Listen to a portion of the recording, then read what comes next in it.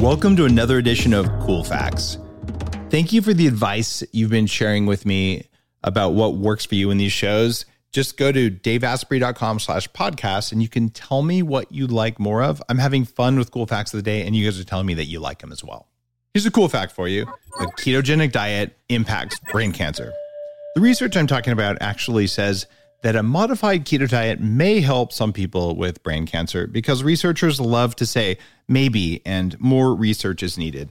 But at this point, there is enough evidence to say that the ketogenic diet does impact brain cancer, but it doesn't always impact all types of brain cancer. For instance, a genetic cancer would respond differently than a metabolic cancer. And there's lots of episodes of Bulletproof Radio about that. This new study, which is based on the American Academy of Neurology's trial with people who had astrocytomas, which is a type of brain cancer. And they found that since cancer cells rely on glucose to survive and grow, limiting glucose could limit cancer cell growth. The subjects in the study ate a keto diet for 8 weeks, including lots of fat and protein with very limited carbs. And what do you know? They added in some intermittent fasting throughout the protocol. Who would have thought intermittent fasting was good for you anyway? The trial results showed positive impacts on metabolism in both the brain and the body of the participants, lowering insulin and glucose levels. What does this mean for you? Well, the researchers say the study wasn't designed to determine whether the diet could slow tumor growth or improve survival, so more research is needed. What does it actually mean for you? Well, following a diet that includes intermittent fasting and cyclical ketosis and not huge amounts of glucose is probably a good idea. What do you think? I'm a big fan of the Keto Mojo GK Plus meter, and I've talked about it on the show before. I like it because I can monitor my glucose and ketone readings while I'm intermittent fasting or when I'm just doing a keto phase of the Bulletproof diet. But the problem with cycling in and out of ketosis is knowing your carb edge. Instant biofeedback tells you if your dietary choices are the right ones, and that's where Keto Mojo comes in. They've just gone to the next level and launched the My Mojo Health platform, where you can back up and save your data to the cloud and integrate it with other health apps like Chronometer or Carb Manager. And it's even HIPAA compliant, so you can share it with your practitioner or your coach. Sign up today to monitor your glucose and ketone readings in a single step using the GK Plus meter, and sign up for My Mojo Health at the same time. Go to keto-mojo.com/Dave. Use code DAVE15, get 15% off a meter kit, and My Mojo Health is free. That's keto-mojo.com/Dave. That's keto-mojo.com/Dave15. This cool fact is about the connection between your calf muscles, your blood pressure, and your dementia risk. Surprisingly, the key to healthy blood pressure may be hiding in your calves. Your calf muscles are responsible for helping your body pump blood back up to your heart, which, as you'd imagine, is kind of important because if the blood isn't back up to your heart, how's your heart going to recirculate it? Clinical studies following people over many years show a connection between low blood pressure and risk for developing age-related cognitive decline. What, low blood pressure, not high blood pressure? Yes. The reason for this is that if you don't have enough blood getting to the brain, your chances of Alzheimer's and other things go up dramatically. And this is something I've dealt with for a long time in my own brain. This may sound strange, but there are studies showing that stimulating your calf muscles can increase cardiac output and over several months can be key to reversing cognitive impairment. What does that mean for you? Well, it means that if you have low diastolic blood pressure, you might actually just want to go out there and build your calves. If you ever see me in shorts, look at my calf muscles. There's a reason that I have calves that look amazing because I want my brain to work amazing. And unrelated to this cool fact, there's another set of research that says that when you have better muscles in your butt, that it increases the number of synaptic connections in the brain as well. So good calves, good ass, good brain. This cool fact is about how sunlight can turn up your romantic passion. And this is not a mouse study. It's actually a human study. Turns out more sun equals more sex. Well, at least it probably does. You have to get enough sunlight to support vitamin D production, but you've probably heard that from me and others by now. But did you hear you have to get enough sun to keep your sex life going? Researchers at Tel Aviv University, looking at how sunlight and humans interact, found that UVB, ultraviolet B radiation, enhances romantic passion in both men and women. It turns out that ultraviolet B enhances specific hormones related to sexual desire, like testosterone, and it does that by regulating parts of the endocrine system that release those sex hormones. Participants in the study were asked to stay out of the sun completely for 2 days, and then were exposed to UVB for about 25 minutes a day for the next 2 days. And after the 4-day trial, both men and women noticed substantial changes with higher levels of sexual passion. What does that mean for you? Well, if you follow me on Instagram and you remember my butthole sunning post, you probably don't have to do that. What it does mean, though, is that following my normal advice, which is not humorous, is 20 minutes of sunlight in the morning, especially when the sun is near the horizon, in other words, near dawn, without sunglasses, without contacts, that you're going to get better results from this. There's a circadian component to it, but there's also what this study showed, which is regulating your endocrine system. Some people will tell you, oh, it doesn't matter if you have sunglasses or whatever else on, but UVB is almost universally blocked by windows, automobile glass, contact lenses, lens implants, and other types of glasses. So take your glasses off, get the UVB on your skin and your eyes, get a testosterone boost for men and women. And no, it doesn't have to hit your testes, your reproductive organs, or any other areas that ought not to get sunburned.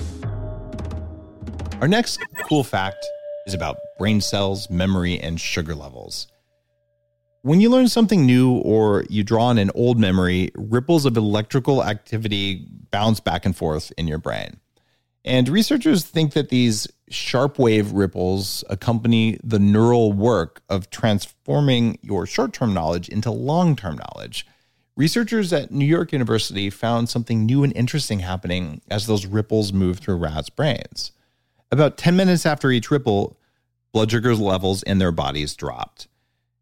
Now, we already know that your brain likes to use glucose to fuel processes.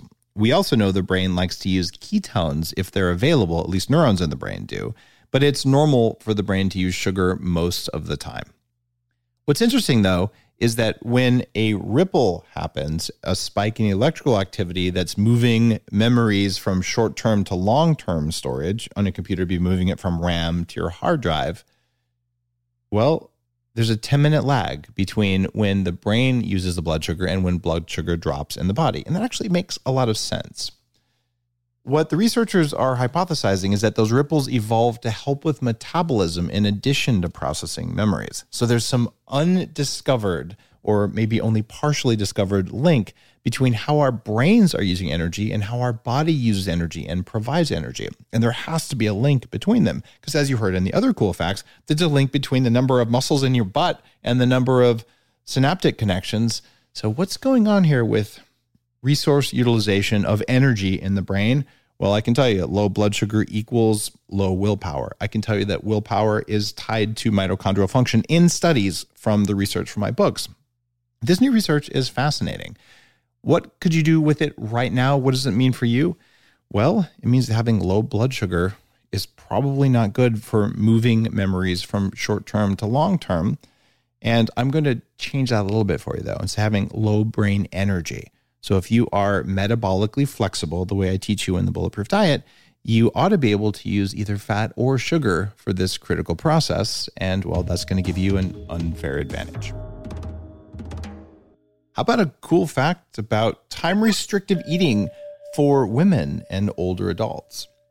Well, researchers usually do time-restricted eating studies, also known as intermittent fasting, which, if you haven't read my book, Fast This Way, it is a preeminent book on how to fast, and it's amazing. Go to fastthisway.com, and I will teach you how to fast over 2 weeks for free. Fastthisway.com, do the fasting challenge. 70,000 people have done it, and it totally will let you not be hungry when you fast.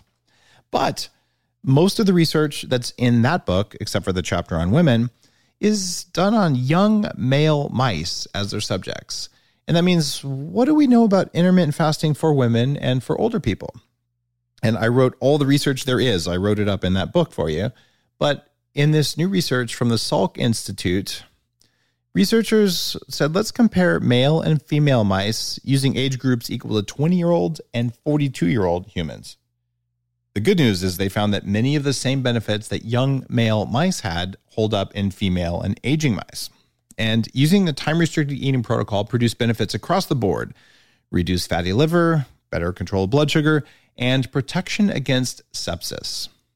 One of my favorite researchers of all time is named Sachin Panda from the Salk Institute, and I had the great honor of going to his lab and looking at mitochondrial cells in mouse retinas with him and his PhD candidates a while ago. And here's what he says about the study. He says, for many time-restricted eating clinical interventions, the primary outcome is weight loss, but we found that TRE is good not only for metabolic disease, but also for increased resilience against infectious diseases and insulin resistance.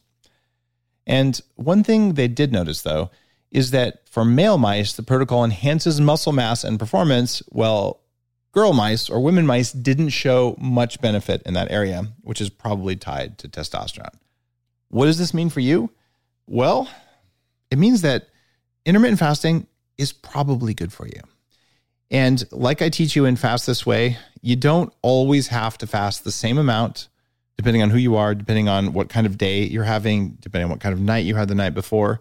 Just understand there is no right number for you every day or for anyone else every day. But we know doing it most of the time for the right length of time is going to give you profound benefits. And this new study says, yes, it works for women. And there are many other studies that support that, just not as many as there are for men. How about a cool fact about sperm? Believe it or not, mouse sperm is a valuable commodity for science, especially genetic science. But there's a downside. As you probably have not imagined, transporting mouse sperm can be a little difficult because the glass containers tend to break, and packaging them to keep them protected is pretty bulky. So researchers from the University of Yamanashi in Japan developed a new transport method. They freeze-dry the sperm on plastic sheets.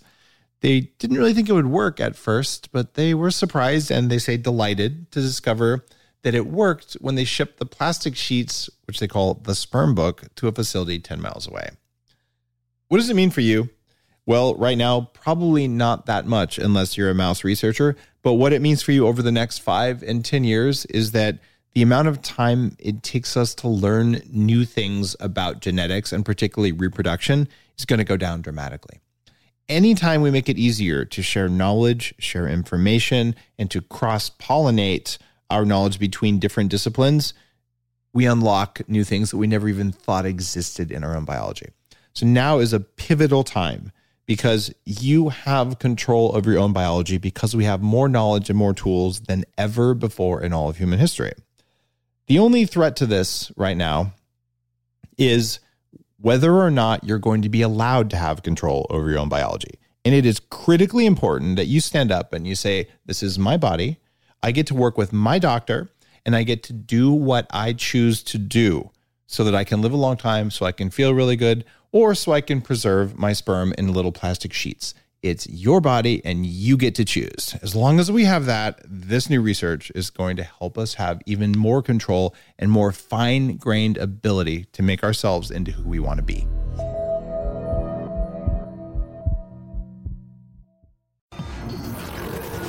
The Human Upgrade, formerly Bulletproof Radio, was created and is hosted by Dave Asprey.